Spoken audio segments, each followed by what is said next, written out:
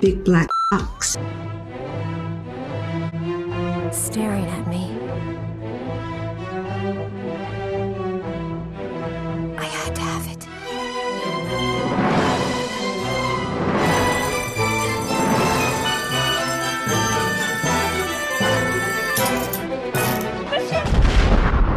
I had to have it.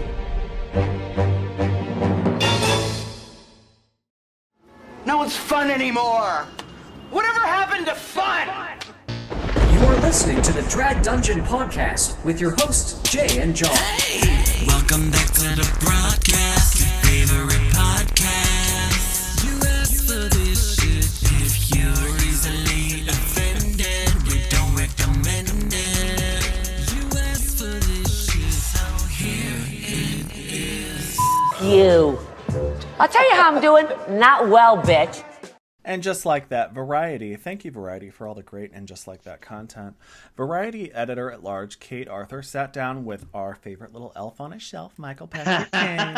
He looks like that guy from Arthur and the Invisibles or whatever. Madonna's in that, incidentally, but yes. Little Michael Patrick King, where he reveals the first details about season 2 of And Just Like That, which are slowly leaking out. They're leaking out. Yeah. So, Kate asked Mike about, you know, the conversation about doing a season 2 of And Just Like That. And he kind of plays coy, like, he's like, well, I don't know. First, I wanted to figure out, was anybody interested? And are there any stories to tell? And then she quickly reminds him it was the highest rated premiere and series on HBO Max ever. Now, granted, HBO Max has only been around a couple years, but still, she's like, quit trying to downplay like they didn't want a season 2. They wanted it. It was not some big conversation, and those actresses and actors were ready to get them checks cashed. Yeah, that's what I was thinking. Like, I was thinking, he's like, I talked to Sarah Jessica Parker. I'm like imagining him saying, so, SJP, do you think we should have a second season? And her having her like phone down, checking her like bank account balance. Looks up it. Absolutely. Yeah, she's got construction on that big townhouse. You know, she got in trouble allegedly. Her and Matthew Broderick, they bought 2 brownstones or townhouses next door to each other, and they weren't supposed to connect them, but you know they did. Oh God, that's so not to drop the N word again, but that's so Madonna, like getting an apartment or whatever and being like, I do what I want. I'm gonna like paint, like, you know, I'm parking here. I don't care. I'm like spray painting my parking spot so nobody can have this, even though I'm not supposed to. I love that. Does anybody remember that when Madonna got in front of her townhouse? She just took the yellow spray paint, shook it up, and went out there and was like, "No parking, Madonna here." Right. It was great. The city made her cover it up, but I was like, iconic. And if I bought 2 houses next to each other, you better believe I'm busting walls down. So I'm not even mad at her for that, but that's not cheap. So we need those paychecks. Need those coins. From And Just Like That. So, Michael says, MPK says he's excited about delving further into the 4 new characters in the second season, which would be Che, Naya, Lisa, and Seema. That's all well and good. I have to say, as a longtime fan of the show, I don't really care that much about the new characters, aside from Seema. I'm more interested in the main bitches. What do you think? No, for sure. Like, I don't really care either. Like, they weren't compelling enough for me to, you know, like, want to know more about them.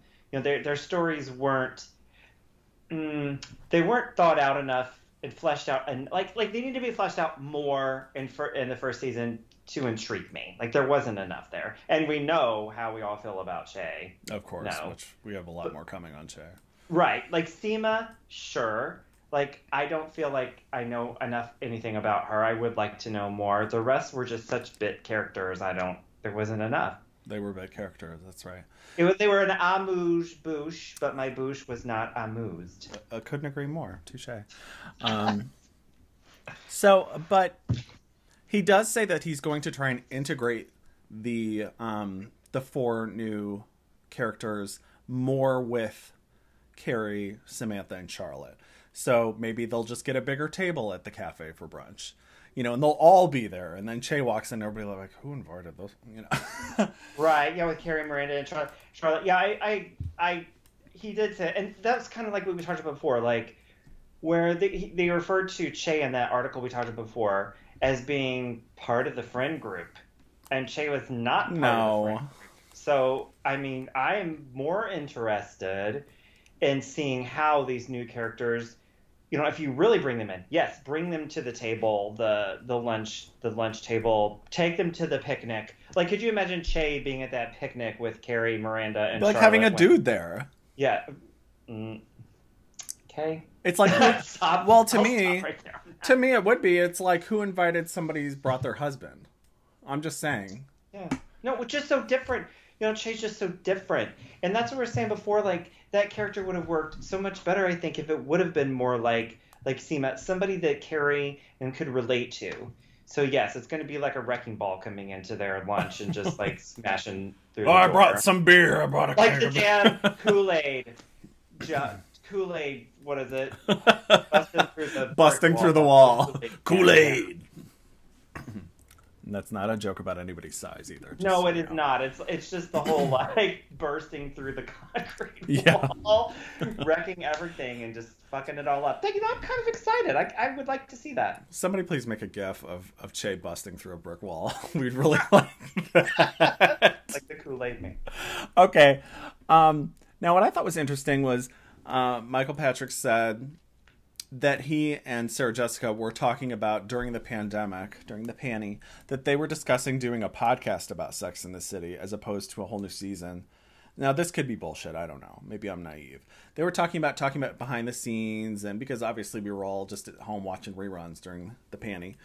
But he said that idea eventually evolved into, you know, the show. Would you have preferred a podcast? No, I know I wouldn't. I would have. I might have like tried to listen to it, but you know, with podcasts, knowing how insufferable these two are, I don't know. Yes. I don't really think I want to hear my MPK. I don't really want to hear him talk. Like I didn't even want to hear him talk in this little interview because we didn't learn that much, and he's not going to be totally transparent with us. So yeah, his personality is a little. He has like a very God complex about the whole thing. I'm like, relax, girl. So we said at this point, now this interview's from a few weeks ago, so they're about a month into the writer's room. They're writing the new series, which they said will film this fall and air next summer. He said they're doing it over Zoom. I think that's a mistake because, personally speaking, or if anybody out there, I know you have been on a Zoom meeting call for work or anything, everybody just pretty much just agrees because they want it to be over with as soon as possible. Do you agree with that? A Zoom call? Right. And I think like in any sort of creation of art, if you're collaborating, you need to be in the room together. I mean, you feed off of each other. I always say this, like people's energy in the room just affects me a lot. And I think it would affect how I create, and you see people's honest reaction, not through some like flickering, like screen Zoom call that has terrible audio or something. You're in the room, you feed off of each other, you feel each other's energy and collaborate, and you can have side conversations with people if you like feel it. You have all these options. Like I feel like it's too cold and separate. No, it's not. I'm just realizing the irony or hypocrisy of us. We do this over Skype, but there's only two of us. and we've been doing it for a long time. I feel like a writer's room, there's multiple people. It does need to be in person. Right. I mean, yes. I mean, two people creating this is different than a group of people creating, a script, a story for more people that they're going to be needing to collaborate with. It's not the same. They need to be in the same room. Yeah. So, but I know any kind of Zoom call I've been on and people are like proposing the most preposterous, ridiculous, stupid ideas. And I'm like, yeah, sure. Cool. All right. Slam the computer. I'm fucking hungry. Yeah. Okay. So he didn't give any teasers, but he did say that the new season will start 3 weeks after the final episode as far as the timeline. I wonder why 3? Like why 3? Why not the next day? I don't know. Or a year, or whatever. Right? decade. Maybe because of Miranda going to L.A. That's so maybe right. they want to wait too far into that. Maybe I'm just guessing. I don't know. No, he did say that. He said that they will show Che and Miranda in Los Angeles. He referred to Che as a narcissist comedian too, which I thought was very. That was interesting. Aware of Yes, him. I agree. Yeah. But also because Carrie kissed that guy whose name I don't remember from the podcast. Wasn't he like the podcast producer? Yes, I don't remember his name either. The Said it. totally irrelevant guy. So he's like, I can't wait to see what happened behind that elevator door. And I'm like, really? Like, you're the only one. Yeah, you're the only one. So I hope she like gets on I almost said Grindr, gets on Tinder and really starts swiping, because she was. I was so tired of everybody being so scared of online dating. It is 2022. Relax. Everybody's a whore online. Well, the thing is, too, is with Carrie, as I was thinking about this, I'm like, okay, so she has had this, amazing relationship with Big, and then he died and her heart was broken. I hope they don't try to play her off as naive again. Like back in Sex and the City, and this was charming and wonderful, and we loved it. That Carrie was naive and romantic about everything, and open to having these relationships, with all different kinds of. I just feel like now she's like she's a big girl. Yeah, she's a big girl now. Realistically, she, in my opinion, should not just suffer fools like she did before. Like, that's hard when you get older and you're like trying to date again or whatever, and you just don't suffer fools anymore. You're like, next, I ain't dealing with this idiot. Where back then she dealt with the idiots. Yes, I would like her to be a little harder, a little tougher, smarter, street smart, and just. Which might be boring for us. I don't know. A little less like so ideological and whimsical, like, oh, but I couldn't help but wonder. Just cut that shit out. Your Really husband's romantic. dead. And Spread I your love legs. romantic romance, but I mean, if you're to the point where you're insufferable, like not that she wasn't that, but I mean, they just can't make her. I think when you're creeping up on 60, it's time to fly. You know what I mean? Like, let's go. Let's see. So, Kate from Variety says, what were your reactions to the Che character, Che Diaz? And I feel that Michael Patrick was being delusional and kind of lying here. He says, well, when Che first came on, people loved Che. They thought, oh, she's so, again, we're respecting pronouns. A hero. A hero of the what he first said. season. Everybody loved her. And then he said, but I warned the writers. Because Che handed a handkerchief to somebody at the funeral. How heroic. I didn't even remember that. I don't fucking remember that either, because who cares? Che was a hero and everybody loved Che. And I'm like, okay. And then he talks about how Che represents, this is a quote, the current moment of gender and sexuality. And also Che creates anarchy. Mm-hmm. What the fuck does that mean? Now, Michael Patrick talks about how Miranda was always kind of a rebel on the show, and how she like reluctantly got married in a park, and how she's so unconventional. And I'm like, yeah, but also Miranda was in love with Steve. If you guys remember, she and Steve had broken up. They were dating separate people. They were both in relationships, and it was Brady's like 1-year-old birthday party or something, and Miranda had been holding back the fact that she loved Steve, and they went into the laundry room to like light the candles on the cake, and she's like, I love you, Steve. I can't help it. And he like looked at her and he's like, you've always been the one. It was a very sweet moment, but they were both like, she pursued Steve. Now, I know this was like 20 years ago, but still, he's acting like Miranda's always been kind of blasé about love. And I'm like, no, she really did love Steve. She wanted to get married in that park because she thought it was romantic and sweet and, yes, unconventional. Yes, I don't like that he discounted that either. Like, I don't like that, because I believe their relationship was real and she really did love Steve. Now, I get the idea where Miranda was not, well, she was a reluctant romantic, maybe. Like, I feel like, I'm just throwing this out there. Compared maybe to Carrie, for sure. Yeah, she kind of was sort of fought that whole mushy, She was the aspect of- anti-Charlotte, actually. Sure. Yeah, she just was, a reluctant romantic, and she let herself go, and, when she let herself go, it was kind of a beautiful thing, like with Steve. But sure, but I don't think he made it sound like she was like some sort of like, pants wearing, like refused to wear a dress. You know what I mean? He made it sound like that, and I don't feel that she was that. Maybe her character went through something, which I'm thinking back through all the episodes of if she talked about this, or I might be making this up. Maybe she went through some bad stuff in the past with relationships, or her parents had bad relationships. I don't remember, so forgive me. I'm just trying to think of her background, like maybe that put her into a place where she didn't want to be romantic, and she was sort of cynical about it, but she wasn't like not in love with Steve, and so I don't really understand what he's talking about. I don't either. He's trying to justify it, and I really was not falling for So it. that's what Che. He was trying to justify Che. I mean, that's what that was, is trying to make something out of nothing, saying anarchist, rebel, like, you know. That is a big pet peeve. I hate when people talk to the audience or about the audience like we're idiots. I really do hate that. Yeah. It's like, we'll go along with you. Gaslighting. I'm still trying to figure out what gaslighting is. Is that gaslighting? So, let's see.